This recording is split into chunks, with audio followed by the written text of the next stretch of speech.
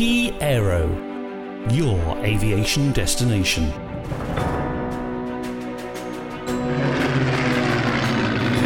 Historic aviation. Hello and welcome to the FlyPast podcast. I'm Hans from Key Aero and I am here with Group Captain Alastair Montgomery, OBE. Hello, how are you? Good morning, Hans, and I'd prefer if you called me Monty. Monty, it seems delightfully informal, given your title, but I'm willing to go with whatever you say. How are you, Monty? I'm fine, thank you very much. And thanks for joining us.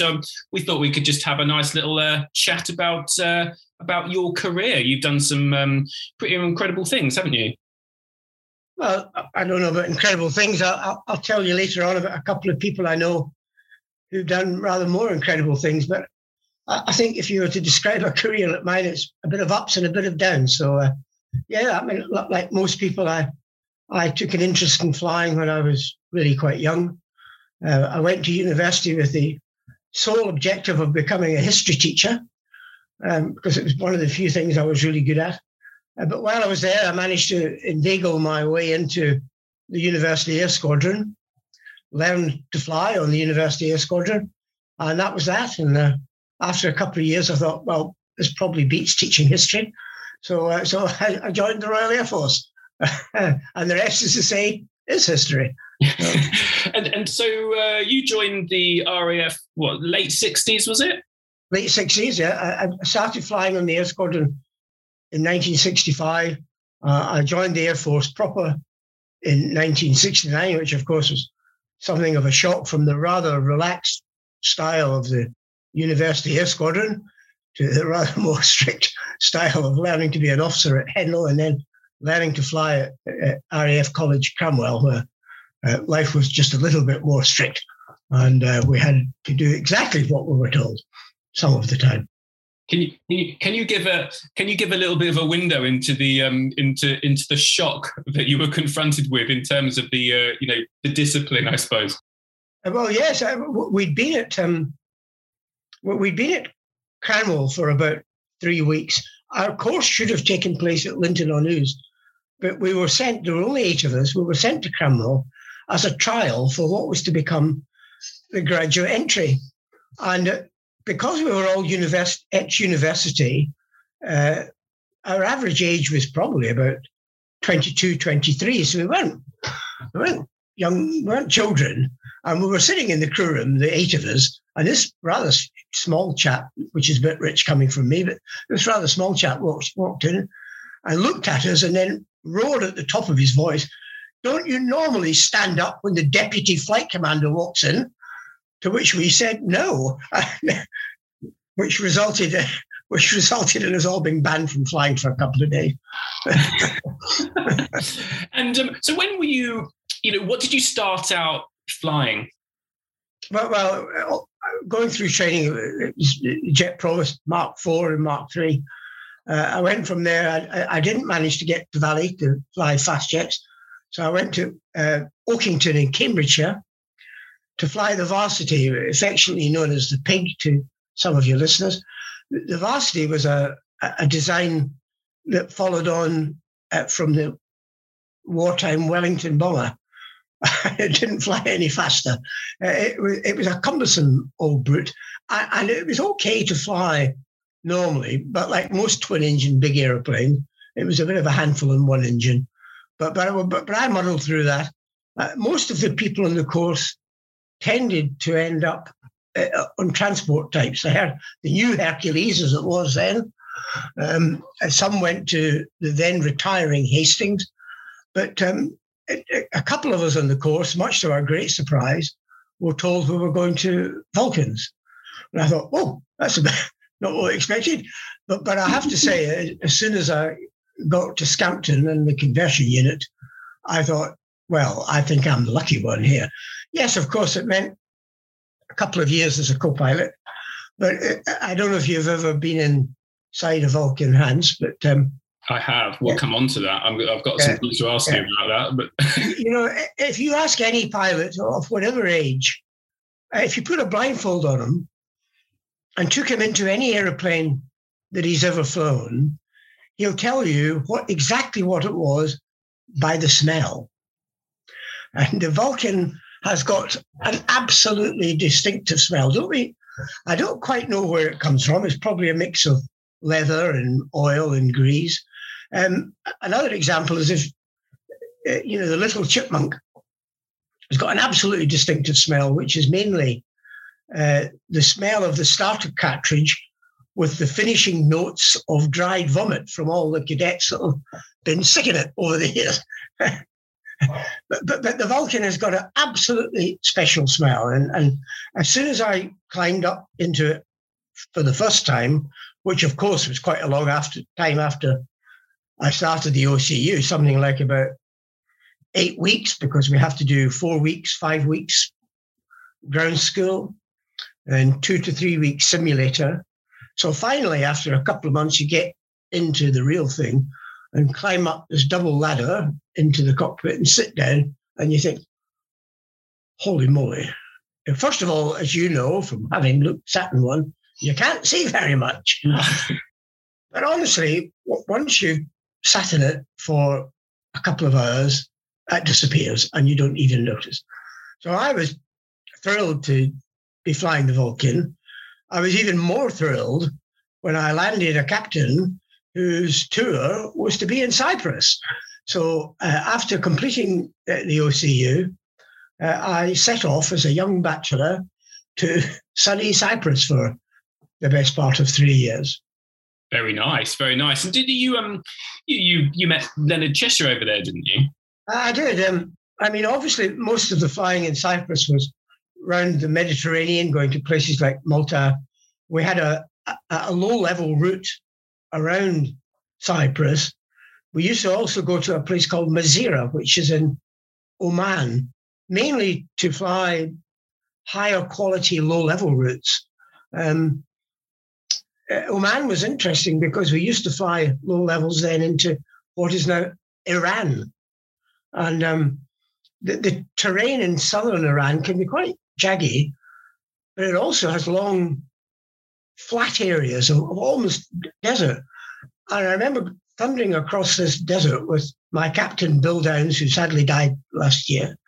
And rules are a wee bit different in these days. And Bill was interested to see how low we could fly. I won't tell you what the answer is.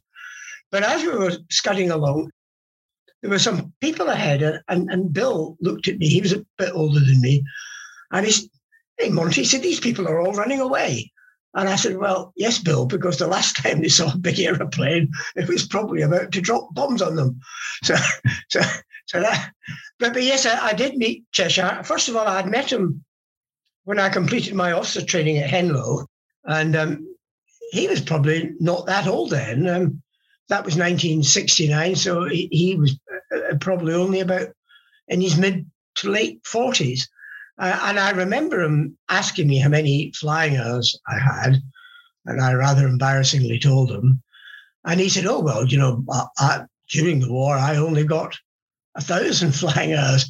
Well, of course, he didn't bother remarking that was 1,000 flying hours, every one of which was spent with somebody trying to kill him. But when we were in Cyprus, you may have heard of the Cheshire Homes, which look after people who are in desperate straits. And Leonard Cheshire and his wife, Sue Ryder, were opening a new home in Asmara, which was then part of Ethiopia. So my crew and I, took the bomber down to Asmara, which is unusual because it's one of the highest airfields in the world. It's about 7,000 feet, so it's a tricky place to land. And we actually had the best part of 10 days with Leonard Cheshire and his wife. And if any of your listeners have met him, he is the most remarkable man in the world. He looks right into the back of your head and if he said to you, "I don't know what you're doing, but stop it and come and work for me," believe me, you do it. And the surreal experience was compounded in that a number of years later, when I was flying in North Yorkshire, my wife got a job running one of his wife, Sue Ryder's, charity shops. So as you said earlier, it is quite a small world. But that was certainly a great experience. And indeed, while we were in Ethiopia, we flew quite a few low-level sorties there, and just remarkable territory to fly over, Something really special. Well, to talk to me a bit more about the flying around that region and the landing that you alluded to as well. Yeah, well, I mean, by the time I was in the Vulcan, almost all the operational aspects of a flying were at low level. And when you join a crew, you start off having to fly, ridiculously high, about 500 feet above the ground. But once you get to a decent level of experience, you can work down to below to 300 feet and slightly below. We also flew low level at night using a thing called terrain following radar. We didn't do that in Ethiopia, but we did a lot of mountainous low flying. And although the Vulcan is quite a fast airplane, to conserve fatigue, we tended to fly really quite slowly, around about 300 knots. And flying at that kind of speed in very tall mountains, you've got to be very careful of energy conservation, or you can run out of ideas kind of quickly. But the main aspect for me was just how completely empty the country seemed. We'd spot the odd village with, huts and a couple of buildings. But it didn't look as if there were very many people there. That was totally transformed when you took off in the dark.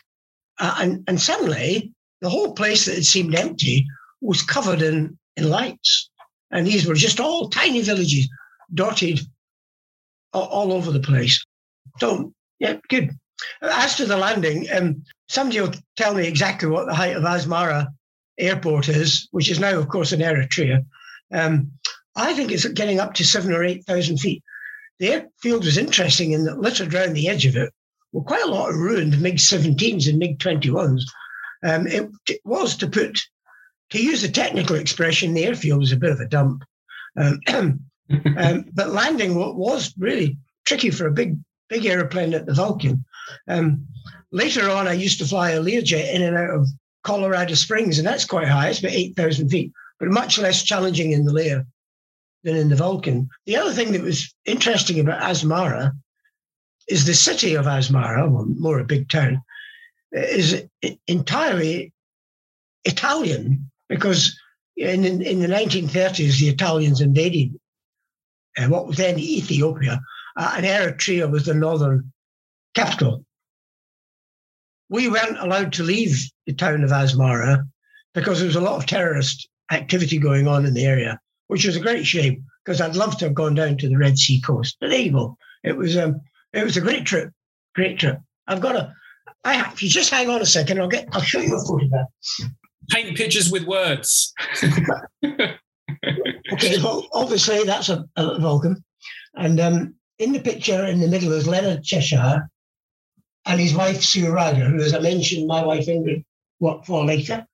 The captain, Bill Downs, is, as you're looking at it, or as I'm looking at it anyway, to the left of Cheshire. Mm-hmm. And a very smart and slightly overweight me is the second from the left. And you can see we're wearing our number 6 tropical dress uniforms. I think it's one of the only 3 or 4 times in my life I wore the formal tropical dress. Usually we wore a bush jacket. The other people in the picture, next to Bill, is a navigator, John Turnbull. John's a very hale and hearty 92 and still alive. Sadly, the other 3 members of the crew have all died. On the extreme right is the crew chief, and on the extreme left is the chap who was a station photographer who we took down to take pictures of the visit. And I have to say, as well as meeting Cheshire, the most wonderful part of the visit was going to the Cheshire home and meeting these young children. And I should have brought it out, but I do have a wonderful picture of a 4-year-old Ethiopian girl with her nose running violently, but sitting with my hat on the top of her head. And she looks just wonderful. There's amazing, amazing possessions that you have, and very treasured, I'm sure. You also there was the Turkish invasion, wasn't you? You ended up having to take the Vulcan to Malta. Yeah, when the Turks invaded Cyprus, I was actually stuck up. The three of us bachelors owned a little village near the tourist resort of Kyrenia, in a village called Agios. A really expensive house. It cost us £18 for a month between three of us. But it was a beautiful spot. And I was trapped there during the invasion. In fact, it's the first time anybody ever shot at me, when a Turkish phantom came down the beach spraying his cannon fire. So I thought that wasn't very friendly. So after a week stuck in Agios, I managed to get back to Akrotiri, and it was decided that we'd take the bombers and our weapons, and we hot-footed it to Malta for a few weeks. Malta, like Cyprus, is a beautiful island, so we were stuck there. Eventually, we did some maritime sorties to see what the Turks were up to, but nothing of any importance whatsoever. Let's go back to when you found out you were going to be flying the Vulcan. What was your first impression when you first saw it? Because it's a massive, imposing aircraft, isn't it? Well, it is from the outside, but as you know, it's tiny on the inside. You can always tell a Vulcan captain from a co-pilot, because the co-pilot spends his life walking about like that. The captain spends his life walking about like that. But of course, for such a big airplane, it's unusual in that it's not it's not got a wheel. It's got a stick. It's a single stick in a Vulcan, so yeah, it flies not like a big heavy aircraft. In fact, it's very light on the controls. And for most newcomers to the aircraft, the first thing is to settle down, because there's a tendency to over control. It's called flying control twitch, and the aircraft constantly rolls. All you've got to do is, first of all, of course, let go of it. And you soon get used to flying with flying controls. But it's the aircraft's grossly overpowered. 88,000 pounds of thrust out the back. And when it's light on fuel, you can climb and out-turn anything. Do you remember the first time you flew a Vulcan? Yes, I do. And like probably every other baby co-pilot taking off, something of a fool of myself. I got a thing off the ground easily enough, managed to get the wheels up, and I spent the next 5 minutes with the aircraft constantly rolling left to right until the instructor said, well, why don't you just let go for a little bit? And of course the aircraft just settled down. The cockpit, let's talk about that, because I suppose it shouldn't have surprised me, but it did. It's quite a climb up, isn't it, to get to it. And, as you mentioned, it is tiny, and the visibility is, almost non-existent in a way. That way for a reason, of course. But, for something so huge, I suppose you naturally would expect to be able to see a bit more, wouldn't you? Well, you can look out the side and see where you've been, which isn't much help to anyone.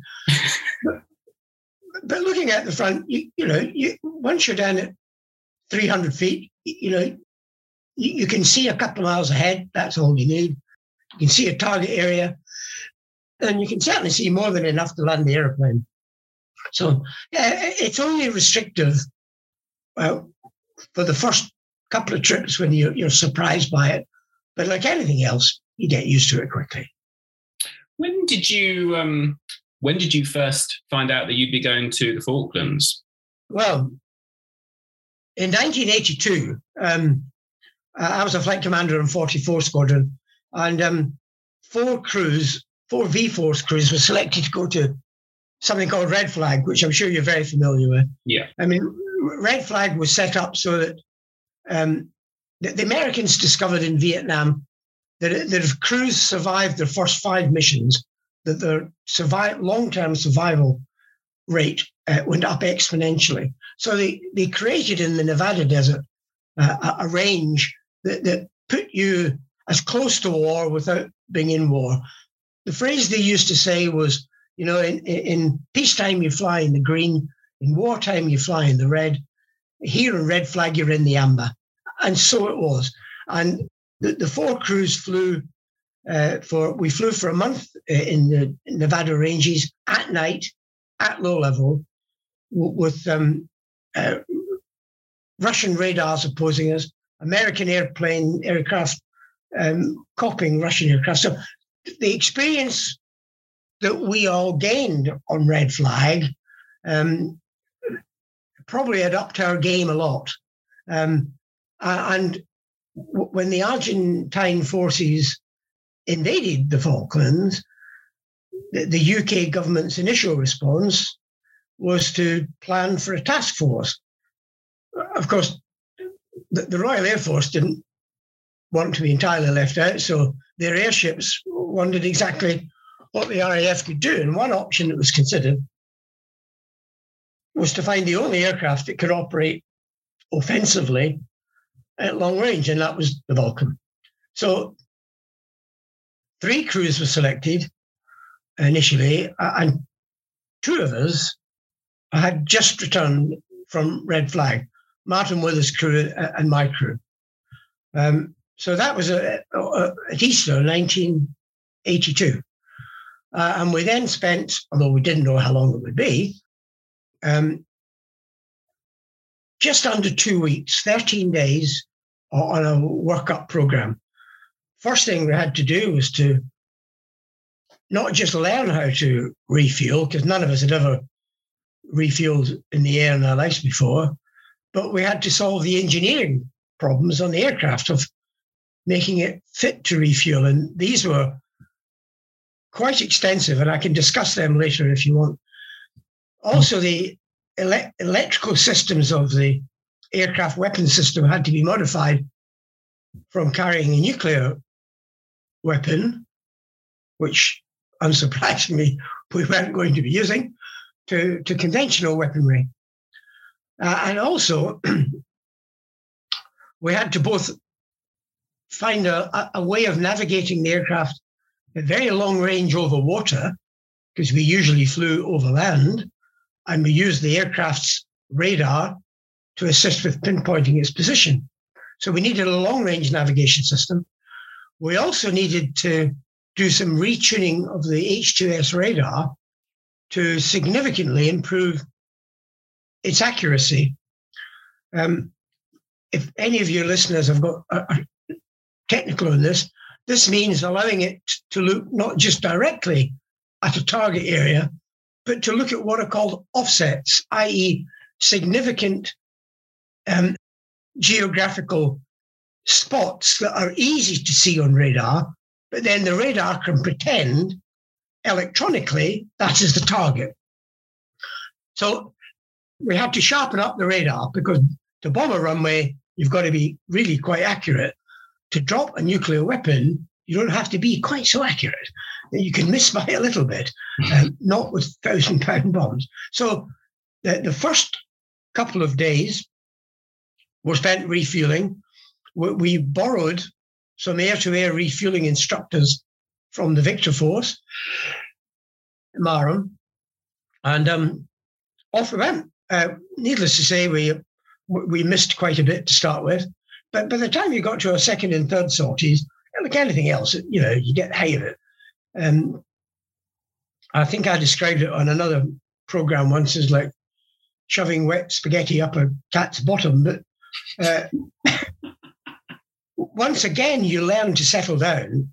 It's not, we were told previous to this, only fighter pilots and the odd Victor captain could refuel in midair. Well, we found out with a bit of practice you could do it. When the weather is good, refueling in midair isn't terribly difficult. When the weather is bad and it's turbulent, it's a different kettle of fish. We also had to learn to do it at night, although unsurprisingly, I think, the 3 of us found it slightly easier at night because there was less distraction, less to worry about. All you could see was the shape of the tanker ahead of you, because one doesn't look at the basket, one looks at the tanker and at reference points. So there was less to take your eyes away and you could prod more easily. We also started dropping 1,000-pound bombs. And we scared quite a few sheep on Garvey Island off the north of Scotland by dropping 1,000-pounders there by day and night. I don't know if you've ever been to Garvey Island, but it's a very small island, about 600 metres off 1,000-foot high cliffs. And I have to tell you, some of the most turbulent flying I've ever done. Didn't bother the sheep, though.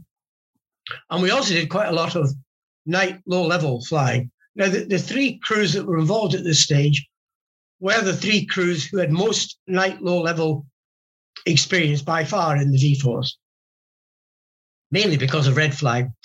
So we flew low-level sorties down the west coast of Scotland eventually we reached Isle of Man and dropped some practice bombs there, and then did more refueling. So all that took place in about 13 days. And then out of the blue, we were told, right, this is it. At this stage, we hadn't really expected that we would really go and do this. And suddenly out of the blue, we were told, you are going. As I said, there were three crews. The air officer commanding decided that, and I can't possibly imagine why he thought this, because I was a relatively stroppy chap, I would best to go first to set up the detachment and make arrangements for the arrival of the two bombers.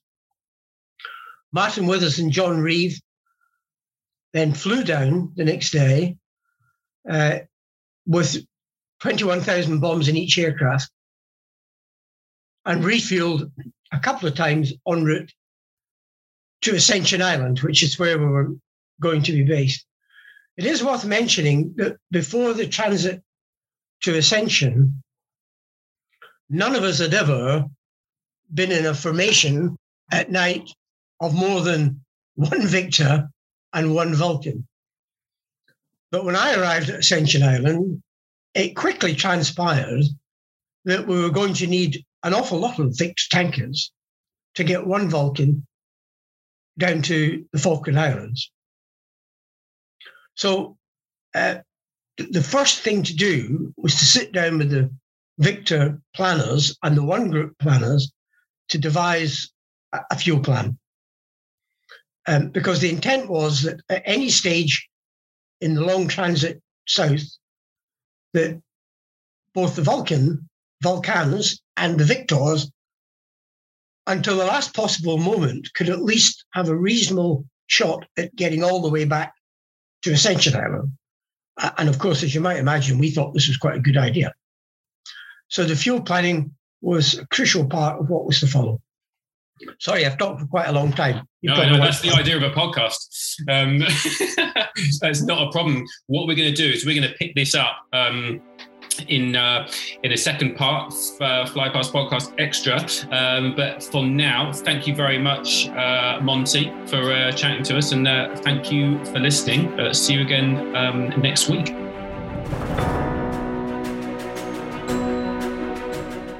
This has been a podcast from Key Aero, your aviation destination. Remember, visit www.key.aero for more of the same. Thanks for stopping by, and we hope to catch up with you again soon.